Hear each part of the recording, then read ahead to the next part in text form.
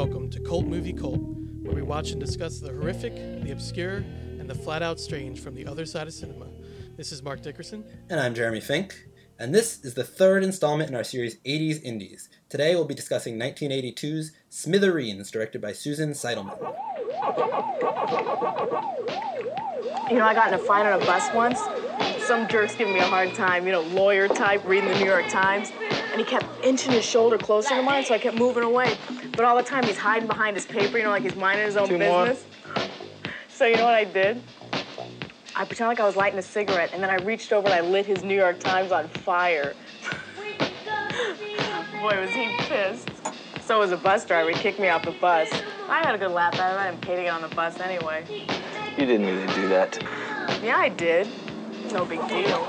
Smithereens is a 1982 American drama film directed by Susan Seidelman and starring Susan Berman, Brad Rinn, and punk rock icon Richard Hell. The film follows a narcissistic young woman from New Jersey who comes to New York City to join the punk subculture, only to find that being part of the scene is harder than she thought it would be. Yeah. And again, it's that old New York like we saw with Miss 45, our first movie in the series. Mm-hmm. It's that, the New York of the 80s, which is a lot, like we talked about before, grittier and dirtier. Very dirty. You can actually see the dirt like in some of the shots, a lot of the shots. So yeah, it's a very raw and street level film. And first time I had seen it, you had seen it before though, correct? Yeah, I saw this film a little while ago. Probably I want to say 5 or 6 years ago at this point. Been a little while. Which is now, cool throughout the series. Was that with the director? Because I know you had spoken to the director. No, so what Mark is referring to is I saw this right when I saw this movie. I was just kind of starting out making films on my own, and at the time I was doing a lot of real like ragtag. I had just moved to New York City, and I was doing a lot of kind of ragtag. Wandering in the streets with friends and a camera. Kind of this kind of guerrilla filmmaking, and I was really inspired by what she was able to pull off. So I just reached out to her via social media. Just with a message and just, introduced myself and told her how much I enjoyed her film and described some of the challenges I was facing. And the response, she was really encouraging, and the response was really nice of her to get back to me at all. And one quote that I'd like to lead with, which I think perfectly encapsulates this film, is she said, "The more I ran into obstacles, the more determined I became to finish it being the film, of course." Which I think for a series about 80s indies and for an 80s indie film, I think that's kind of encapsulates perfectly the entire ethos of what this style of filmmaking is all about. Definitely. It must have been like the perfect movie for you to watch when you first moved to New York. It was just so cool. Like especially I'd walk the streets, and I'd see the locations that maybe she shot some of it in, and I'd be like, oh, like I could use something like that, but it looks like a totally different thing now because it's now all these years later. So it is really cool. There is this lineage, I think, with New York filmmakers versus LA filmmakers, where I think New York filmmakers really kind of take a lot of pride in how scrappy they are. Like you see people all the time just out on the streets, just with no crew, just doing like the most wild, bold, daring guerrilla thing, and it's really cool to be part of it.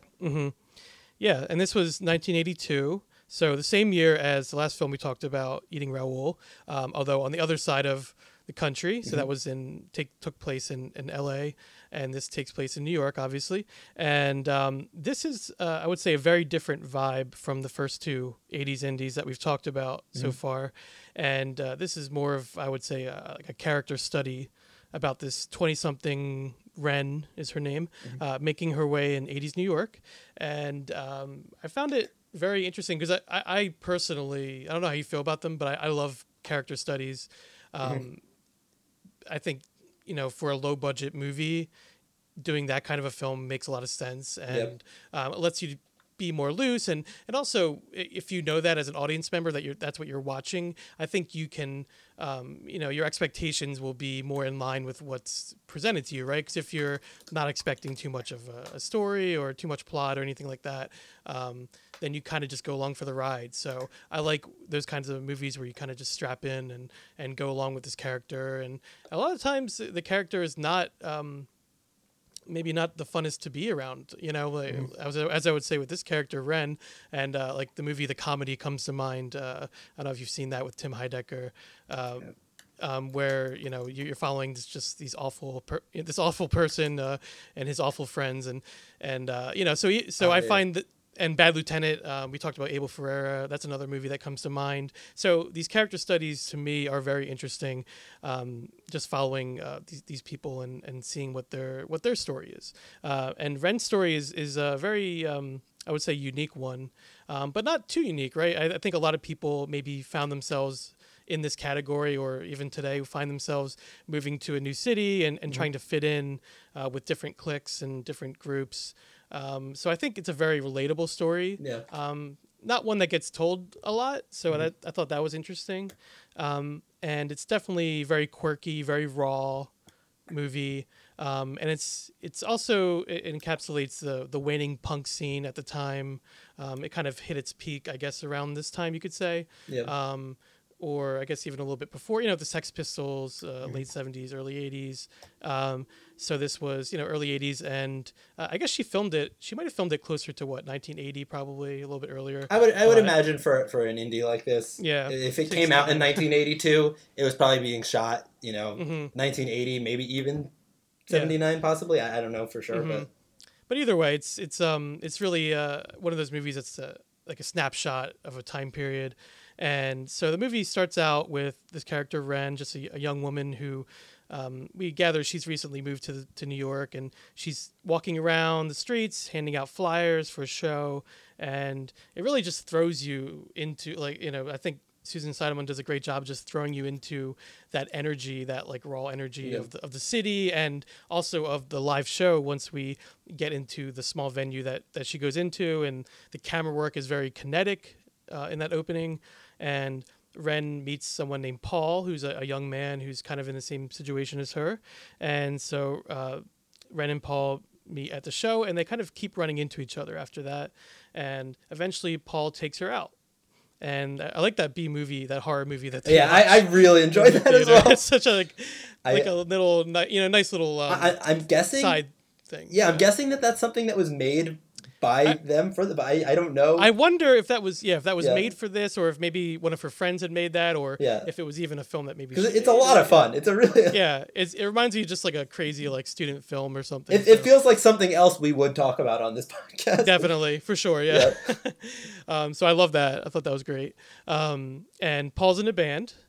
Ren is not a musician. She's not in any bands, although I guess her whole thing, Jeremy, is that she wants to be part of the scene without actually really contributing anything. She doesn't really play an instrument or sing or anything like that. I guess you could say maybe publicity. She tries to drum up, publicity. Kind of like a manager or a hype woman. Yeah, something along those lines. Yeah, so Paul is either in a band or has been, he's a musician. He has been in bands. So Ren tries to help him make connections in the city. And that's another thing I guess you could kind of see her character as, being good at, is trying to make these connections. Although she ends up, I guess, making the connections herself and kind of goes off, with the person. But she starts getting close to someone named Eric, who she meets while her and Paul are out. And he is a musician as well. And he's in an up-and-coming band with, as he says, connections in L.A. And we gather that he used to be in a band called the Smithereens. He has a big poster on his wall in his apartment that we see eventually. But they've since broken up, and he's trying to, I guess, get something else going, another band going. And I think it was him that had a line that I really liked. He said, I think it's in the scene where they first meet, or one of the early scenes. He says, "Everyone's a little weird these days. It's normal." Or either he said it or she said. I can't remember. I just wrote that note down because I thought it was very appropriate for this movie. So she stays over Eric's apartment, and she kind of starts getting close with him, or tries to get close with him. She goes back to her apartment, and I thought this was a very fun and funny sequence where she's locked out of her own apartment for missing the rent payments, and she's like livid, she's just shouting at the landlord. And even though, I mean, it's debatable who's in the right in this situation, but I just found it a very, very comical interaction between them. And so Ren goes to her sister. She goes to see her sister. I gather her sister either lives in maybe Long Island or a little outside the city, maybe. And she goes to her to ask for money and talks with her husband. And and her sister tells her she should move back home, but of course Ren says she's not setting foot in New Jersey ever again, because that's where she's from. And she eventually goes back to Paul, and I like that Paul actually stood up for himself in that scene, because she basically left him high and dry after they met and went on a date together. And but Paul's kind of not having it. He's alone by himself in his van in the middle of his parking lot. I guess it's like an abandoned parking lot. But ultimately he gives in, because I guess she is in some way. A lot of people describe this character, Ren's character, as like annoying, but I actually saw her as more endearing than that. I guess maybe I have a soft spot for the dreamers, But ultimately he gives in. And because he does like her, I think Paul really does like her in this movie. And there's a nice shot of him trying to start his van to kind of get away from her, but Ren's visible in the side mirror of the van, and she's kind of just standing there watching him. And then he eventually stops and goes back. They actually together they hatch a plot to rob her own apartment to get her stuff back, which I thought was another fun little scene. Going in with masks on. Yeah, a little petty crime there to kind of foreshadow what happens later, which I also liked. And she stays with Paul for a lot of the movie, or either stays with him or leaves him and comes back to him in his van in the parking lot. Eventually she starts crashing at Eric's place again, and he starts bringing another girl home. And, so there's this kind of back and forth with, okay, who's dating who thinks they're dating who actually doesn't care, I kind of feel like Eric doesn't really care, right? He's like just kind of trying to get his band going and try to make connections. So, yeah. He'll do whatever he has to do. Exactly. Which is very punk rock. So, yeah. And I like when she comes back to his apartment, she's like, "Didn't you say come back anytime?" And he's like, "No, no, I didn't say that." So yeah, he kind of just doesn't care, which I think just makes Ren maybe want to hang out with him more, because she probably thinks that's cool and very punk rock of him. She comes back and he says some. So Ren goes back to Paul again. And he's like, you come back here stinking like an old drunk, So he kind of keeps trying to push her away. And I thought it was one of the more interesting relationship dynamics that I've seen in a film. Like, are they together romantically or as roommates, van mates? Or is it more of like a codependent relationship? They're both kind of just stubborn, like using each other. Like, he needs company because he's lonely and she needs a place to crash. So because of that, they find some kind of weird balance. Because I think ultimately this movie is about lonely people, right? I mean, it's about people that are trying to belong, and it's about drifters. I mean, they're basically drifters, even what's interesting to me about this movie is even the people who have apartments are still living like they're homeless. Like, they're still sleeping on the floor. The place is a mess. The bathtub's filled with bottles of liquor. Like, even the people who have it, with the exception of Ren's friend, whose name is escaping me right this moment. I'm not seeing it. But Ren has a friend, and Cecile. Cecilia. Sorry. So her friend Cecilia, with the exception of her, she seems to kind of have it together in terms of her apartment. But even she says, "I have 4 roommates." And it's like no one isn't uncommon in New York. I guess. No, I've had that many roommates at once for sure. But it's one of those things where like no one's really living like a comfortable standard life in this film. It's all they're all kind of drifters, even if they have a place to sleep every night. No one is really kind of cruising. No one seems to have a normal job. Everyone is kind of all over the place, just figuring out how they're going to get through every single day. Yeah, how to get through the cracks, I guess. Yeah. And Ren has a really good line when she goes back to Paul and they're sitting in the van. She says, "Everyone's trying so hard to be cool, and they're all a bunch of big zeros." Yeah. And it's like, because that's like how she sees everyone else, but that's kind of also, I think, secretly how she sees herself, or doesn't want to see herself, but it's kind of what she's doing. So just to go back to, like I said, there's not much of a plot in this film. It's more of a character study, but just to kind of give the rest of what basically happens. So surprise, Eric's LA plans fall through, and he proposes a dangerous idea to Ren to get some money. So they end up, they rob a man in a bar. So I guess Ren meets him, and it's kind of like what's the term for that? Where it's like you're like you find like a mark, like someone who seems like you can kind of get over on them. Yeah. So they, she kind of flirts with this older guy, and they get in a cab together, and then Paul or I'm sorry, and then Eric gets in the other side of the cab and takes a gun out, and points it at the guy, and basically they rob him. And this is all to keep their LA dreams alive, I guess. So all the while, like, what I was thinking is that it seems like she actually has a lot more in common with the lovable loser Paul, because I feel like Eric is more of like, he's a bad boy, but his morals are very questionable, I think. And she kind of like leads Ren down this path. You saw it a little bit in the scene with Paul where they go back to get her stuff from her apartment, where they put the masks on, and it's kind of like they're robbing her own apartment. But I mean, it is her apartment, so it's not like actually that bad, But I saw that as a kind of like a lead up to this scene. So this is obviously a lot more serious.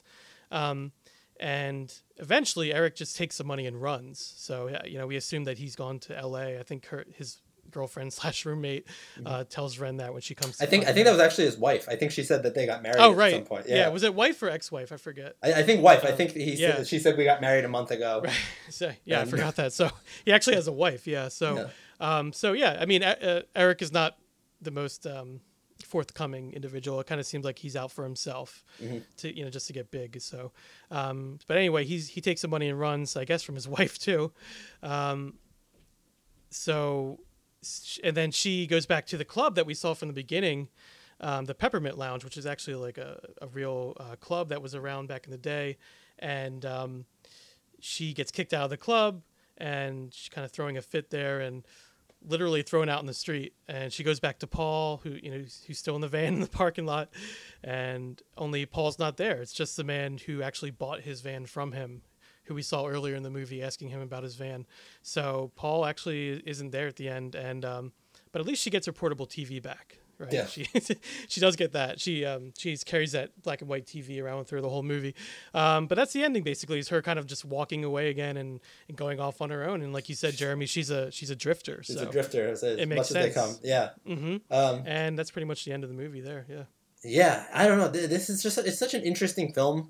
Because it feels just so kind of unlike so many of the films you see about dreamers, about people who are chasing something. It's very youth oriented. It's like the aimless youth, I felt. Yeah, like. And I think that word aimless is a perfect way to put it. Mm-hmm. It almost seems like none of these people really know what they want. It just kind of seems like they're young and they feel like they should, like, we understand she wants to kind of be part of the scene, but like we even said before, like, we don't really exactly understand what she wants to do with it.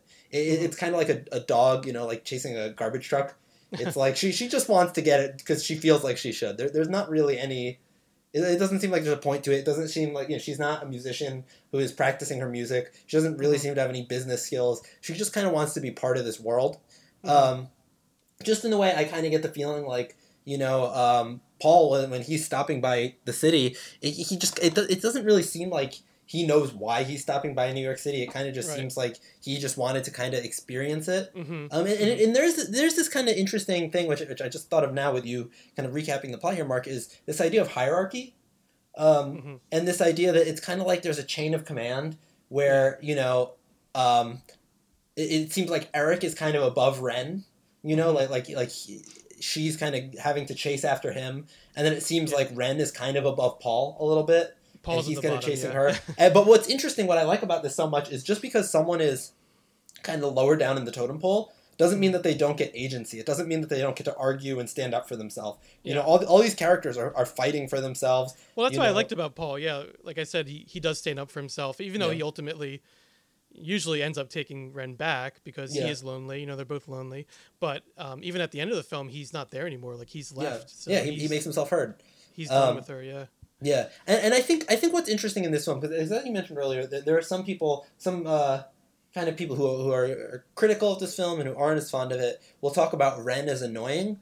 Yeah, which is really described as like abrasive and all kinds of, which I understand, but I understand where they're coming from. But I don't know. At least personally, I think a lot of that probably has to do with the fact that we're following a young woman rather than a young man. Yeah, I think because you see plenty of these young men in cinema who are kind of jackasses and taking advantage. I mean, I don't think You don't like, see that too much with young women, and I think if her character was a man, people would say, oh, he's a shady dealer, he's tough, he's great. He's just a shyster, yeah. He's just, but because it's a young woman, I think people are kind of like, oh, she's annoying. But like, I think there's something kind of really radically exciting, particularly about a movie from 1982 that shows like a young woman fighting, but not in a glamorous way. Like, she's not like the sweet girl who wants something. Like, she's someone who's a little weathered.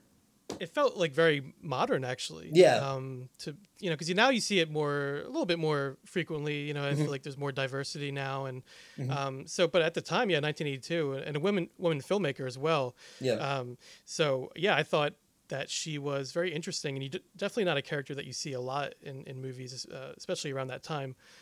Which, I think that's why I was so fascinated by her and interested in what she was going to do next. And I did want to talk about the acting because I felt like the actor choices were interesting, and I think they made sense because I think actually all the stars of the movie, apart from Richard Hell, were all newcomers to the screen. Richard Hell obviously is I guess maybe not obviously. I actually wasn't too familiar with him, but he was a very big punk figure influencing, you said, even Sex Pistols, right, Jeremy? Yeah, from what I understand, he was one of the first people. Sonically he was a big deal, but I think the bigger thing with him even is aesthetically. He was one of the first people to wear the spiky hair and the ripped clothes. When you think of like, when you think of punk rock, a 70s punk rocker, that guy you think of is Richard Hell. Like he's the one who he's credited with starting that trend. Yeah. So he kind of had the whole style down, and he was in a lot of bands. I would say notably Television, a band called Neon Boys, the Heartbreakers, and he also was. He had a band after his own name, Richard Hell and the Voidoids, and they had an album, Blank Generation, which was very influential. It came out in 1977. A very influential punk album, and so he was legit. I mean, he was the real deal. And so I guess you could say at this time in the early 80s, maybe he wasn't as, maybe he wasn't as prolific, but I think it's interesting to have a figure like that in this movie and playing that role. It just brings that extra authenticity to it. Yeah. And I think everyone in the movie does feel very authentic, and I think sometimes maybe the acting didn't work as well as maybe everyone wanted it to, as a filmmaker wanted it to.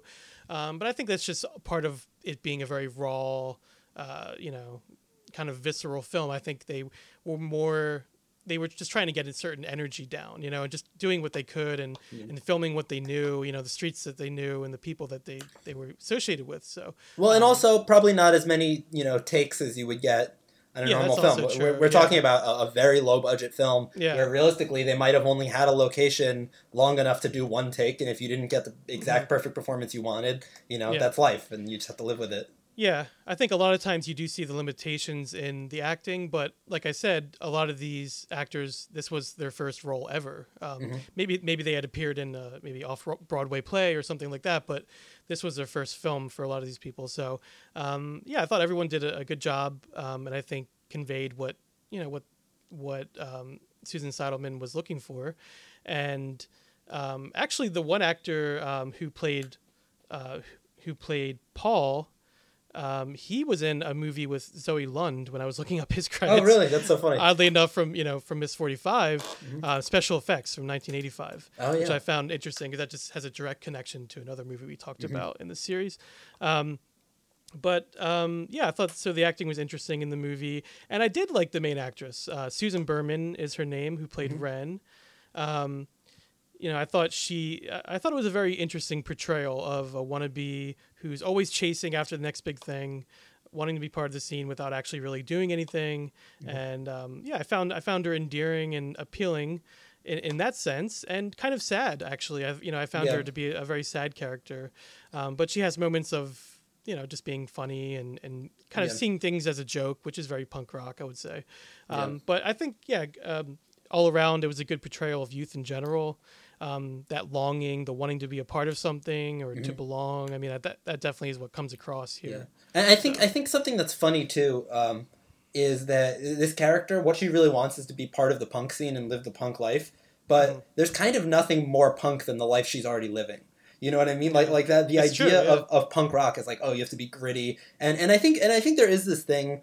I'm a pretty big rock and roll fan, and I think Mark, you are as well, Yeah. just based on some other stuff we talked about in the past, is there is this idea in rock and roll where it's like you're supposed to kind of come from nothing and you have to live in the streets for a while. And, and I think a lot of the bands that we know and love who kind of have that narrative might not have kind of done it as much as we thought. Like it's like the thing where you find out that someone, oh, they were so street, but realistically their, dad is the executive at the record Trust company. Fund baby or something like that, which there's nothing wrong. Like, believe me, I know people and I know of people who come from lineage in the film industry and the music industry and are successful, who are wonderfully talented and deserve everything they get. Nothing wrong doesn't mean you can't be authentic. Doesn't mean, but it's one of those things when you see a lot of people kind of claiming to have come from nothing when they didn't.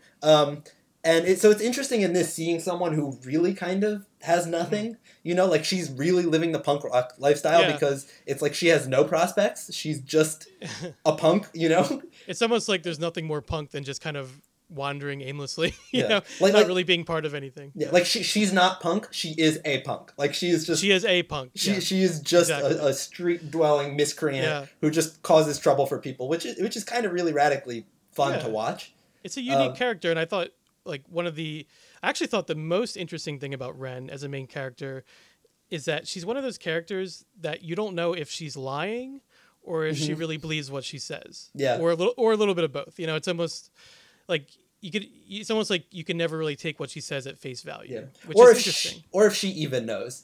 Or if she even knows. Yeah. It seems like sometimes she's saying things kind of believing that it'll be true, but deep down knowing it's not.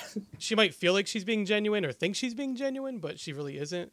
Yeah. So I thought that I thought that was interesting to see in a main character in a movie for sure.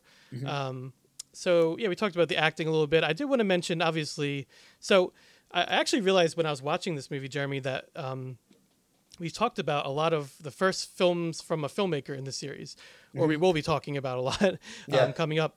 We talked about Miss 45.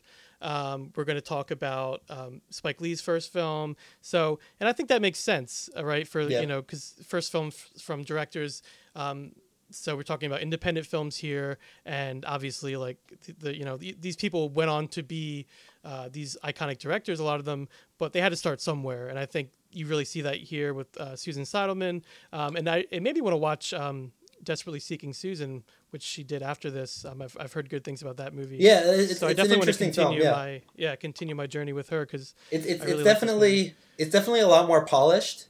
It's definitely it has Madonna in it, so it's definitely a lot more of like, I don't want to say like a Hollywood film, but it kind of feels more like an 80s movie in a weird way. Like, to me, what I love about this movie is it feels totally like an 80s movie, but it's so specific that it kind of transcends that. Yeah.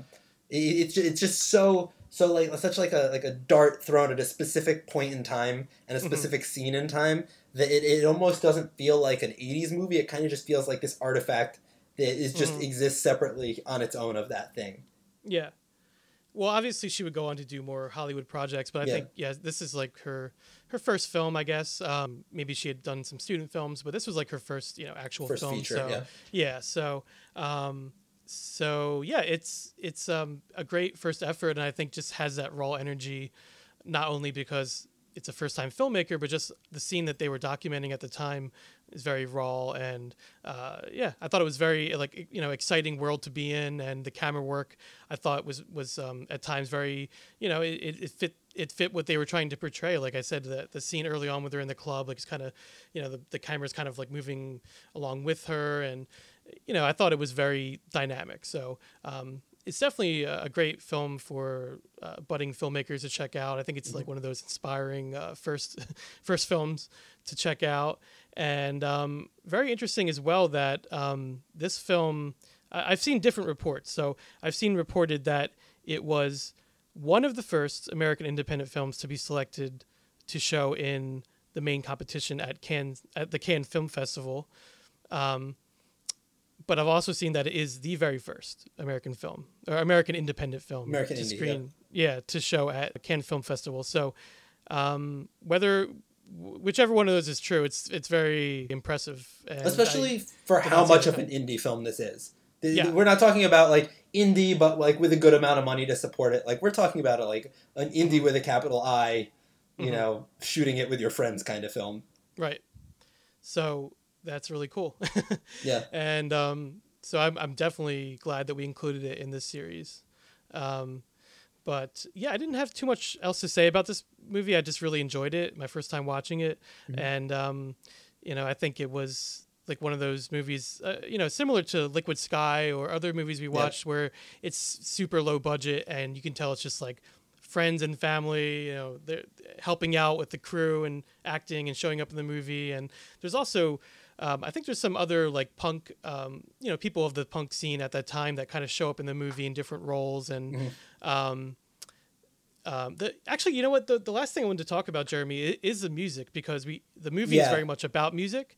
How did you feel about how the music was presented in this movie? I really enjoyed the music with this. I mean, it's subtle. I think for a movie that's kind of about the punk scene, I think it would have been easy to, especially for an independent film, to just fill the movie up with just scenes of like bands playing music, which could be cool in its own right. But I feel like it could have been a little bit of a distraction because that's not really what it's about. Yeah. I like that it was kind of just like a subtle little touch how it's almost like background music. Yeah. Yeah, and just this theme would be worked in. What I will say is that the very opening shot of the film, it's a shot of a woman holding a pair of sunglasses, these kind of checkerboard sunglasses that remind me of a pair of Vans skate shoes.